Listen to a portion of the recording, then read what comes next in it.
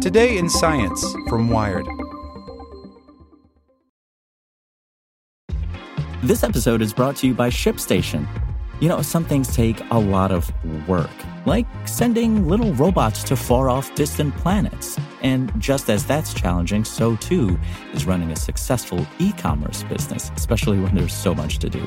So I want to introduce you all to ShipStation.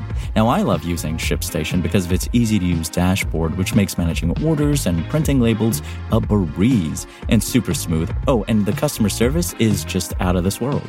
It's exactly what you need to help grow your business. Sign up for your free 60-day trial at shipstation.com/technews. That's shipstation.com/technews. Want to learn how you can make smarter decisions with your money? Well, I've got the podcast for you. I'm Sean Piles, and I host NerdWallet's Smart Money Podcast. Our show features our team of nerds, personal finance experts in credit cards, banking, investing, and more. And they'll help you make the most of your money while cutting through the clutter and misinformation in today's world of personal finance. You'll get clarity on strategies to help you build your wealth, invest wisely, shop for financial products, and plan for major life events. Listen to NerdWallet's Smart Money Podcast wherever you get your podcasts. Hey there, this is the spoken edition of Wired. Fighting a wildfire in Texas, building a network to connect 40 million people to the internet, cutting pollution with chainsaws. Hear Chubb customers tell their stories at chubb.com/podcast. And stay tuned after the show to hear how a burst pipe in a family's house led to an adventure. Psychologists want in on social media's big data trove by Adam Rogers. Figuring out how human beings do human things is one of the most exciting things that science, psychology, sociology, economics, anthropology can do. It's also one of the hardest. Reliable, meaningful methods that distill real-world behavior into experimental variables have been, let's say, elusive. That might be part of the reason for the reproducibility crisis, concerns about the validity of some scientific findings because of statistical and methodological strains hit the so-called soft sciences first and hardest.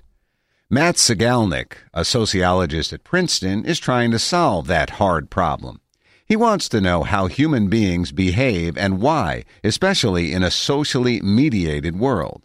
To do it, Sigalnik has become a hardcore data nerd. The digital traces everyone now leaves on servers provide inexhaustible fuel for the science of human behavior, he says, and learning to use them wisely could also fix the various crises that science now sees in its own practices. Sigalnik's new book, Bit by Bit, Social Research in the Digital Age, out December 13th, lays down the new and not-so-new rules for bringing data and the social sciences together. Wired. The book has a sort of interesting origin story. Sigalnik. My dissertation research was an online experiment. We created a website where people could download new music, but we could control what info people had about what other people were doing. This allowed us to create and test social fads. By doing it on a website rather than in a traditional on-campus lab, we were able to have about 100 times the number of participants you'd normally have. We got 27,000 people. The paper was published in November of 2006, and since then I've been doing research using digital age techniques and teaching it to students. This book is the result of that experience. I wanted to help others get started doing this kind of research and help others who are already doing it in one field to see connections with other fields. When the book went in for traditional peer review, it also went online for a parallel open review. I converted the book into a series of websites, and anyone could come and read them and annotate them. I was able to collect a tremendous amount of feedback that helped with the book, and I was able to collect a lot of data about how people interacted with the book in the wild. All the big data techniques that big media and tech companies use, we were using those as well. And now we've released an open review toolkit that other authors can use. Was the feedback you got through the open review very different from the more formal peer review? The feedback I got from the peer review was from experts who often had ideas about how they thought the book should have been written. Ha! No, some of them were good ideas. It was helpful. The feedback I got from the open review was different. It included non-experts, and I want my book to be readable and helpful to non-experts. So that was very helpful in diagnosing some of the problems in the writing. There was an annotation about me skipping a step in an argument, and I looked at it and thought, oh yeah, I did skip a step. To the peer reviewers and to me, it was an obvious step, but to the non-experts, it wasn't. Who do you think will be able to use the book? Who's the audience? I hope the audience will be broad. People in the social sciences are facing this set of issues. People in data science. And then outside universities, many companies have data scientists trained in computer science, engineering, statistics, who are now working with social data. They're essentially social scientists, but they have none of the training of social scientists. For these people, I hope the book introduces them to some of the ideas from social science and the ways social scientists do their work. I did a sabbatical at Microsoft Research, and there were some very sophisticated engineers there who just didn't know a lot about social science. In a few places, you make some points about the differences between data scientists and social scientists. Where do those cultures diverge? I see these communities as having a lot to learn from each other and contribute to each other. Social scientists in the past have generally worked with data that was specifically created for the purposes of research. In the book, I call this custom-made data. And data scientists tend to work with ready-made data, originally made for one purpose and being repurposed for research.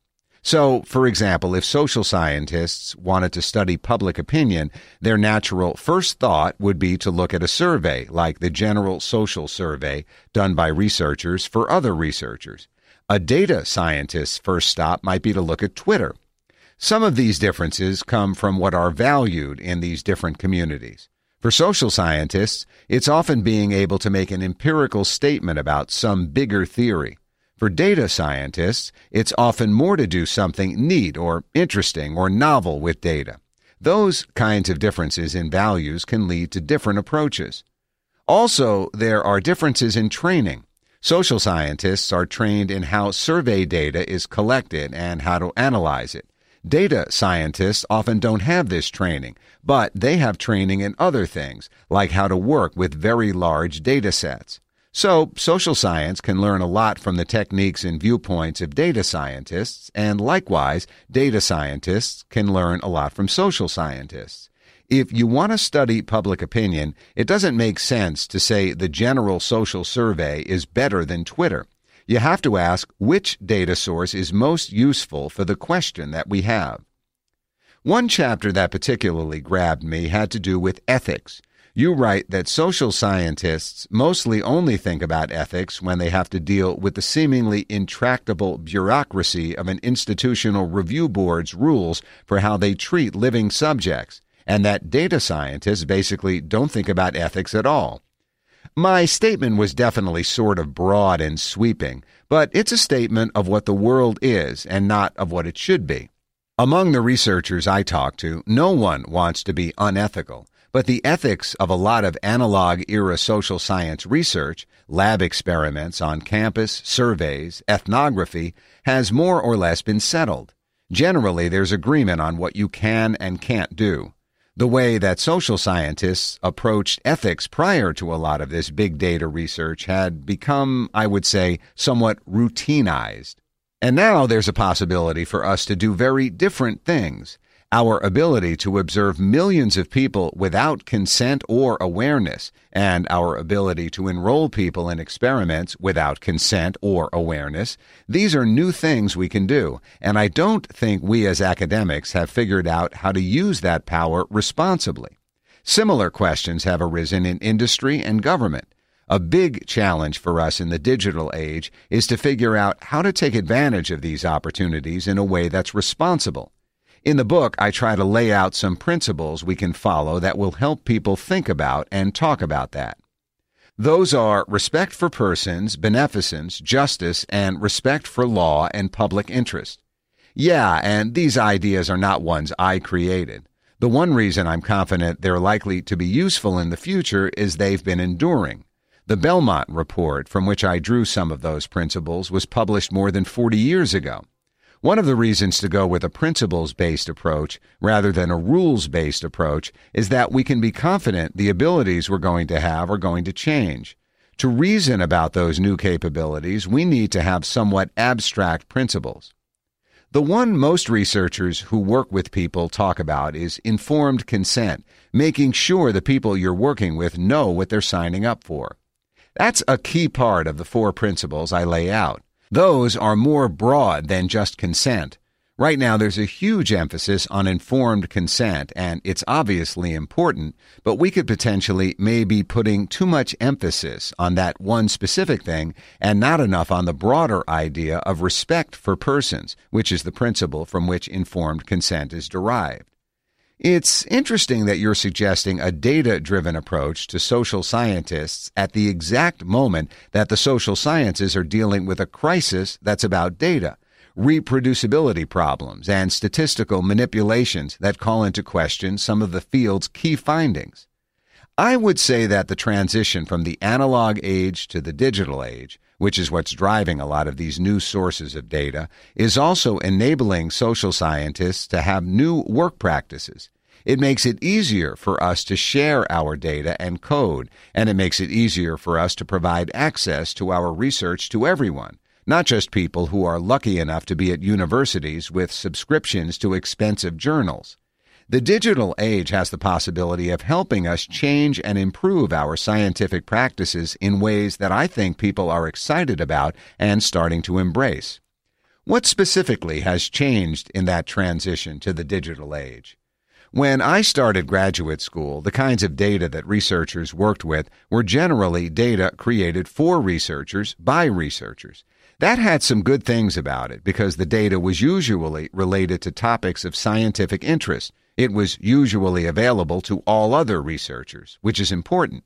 Now there's a lot of data being generated as a byproduct of everyday actions. This is digital trace data or digital exhaust. It's often at a much bigger scale, which creates a lot of interesting research opportunities, but it also comes with some problems.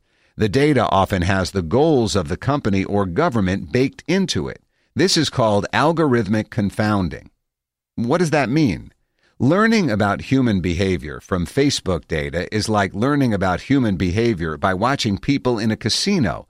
You can definitely learn from watching people in a casino, but a casino is a highly engineered environment designed to encourage some behavior and discourage other behavior. Facebook is similar.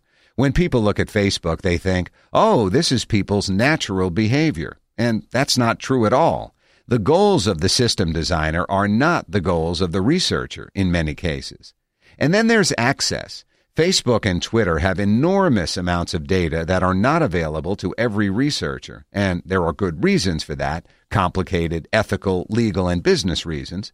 But if there's a situation where some researchers have access and others don't, this can create concerns about reproducibility, the role some companies play in allowing certain projects to go forward and not others, and the role they could play in encouraging certain types of results. The challenge for all of us is to figure out how this data that could be beneficial to scientists and society in general can be made available in ways that would be safe for the people providing the data and safe for the companies. But this science goes way beyond just social media. My kids, who are 8 and 4, are growing up talking to Alexa. They're going to interact with the world in a different way than I did. Those kind of psychological impacts will take a while for us to be able to observe and understand, but we're already starting to see major changes in industry and social relations.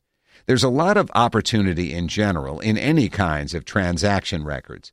Facebook and Twitter, a lot of this is data people are intentionally creating, but there's a big possibility in data more implicitly created.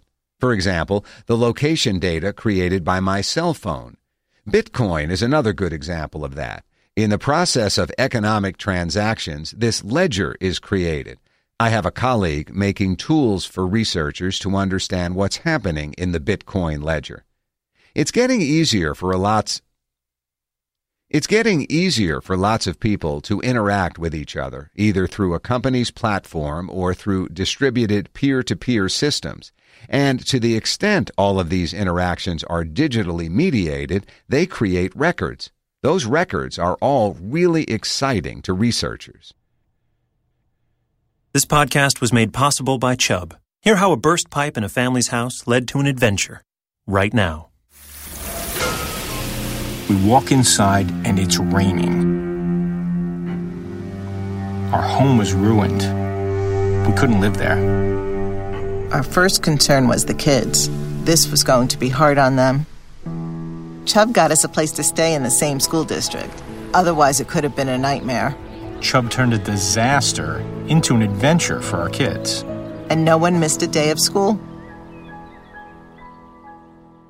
Hear more stories at chubb.com/podcast. Want to learn how you can make smarter decisions with your money? Well, I've got the podcast for you. I'm Sean Piles, and I host NerdWallet's Smart Money Podcast. Our show features our team of nerds, personal finance experts in credit cards, banking, investing, and more.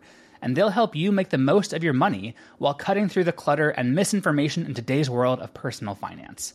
You'll get clarity on strategies to help you build your wealth, invest wisely, shop for financial products, and plan for major life events. Listen to NerdWallet's Smart Money Podcast wherever you get your podcasts.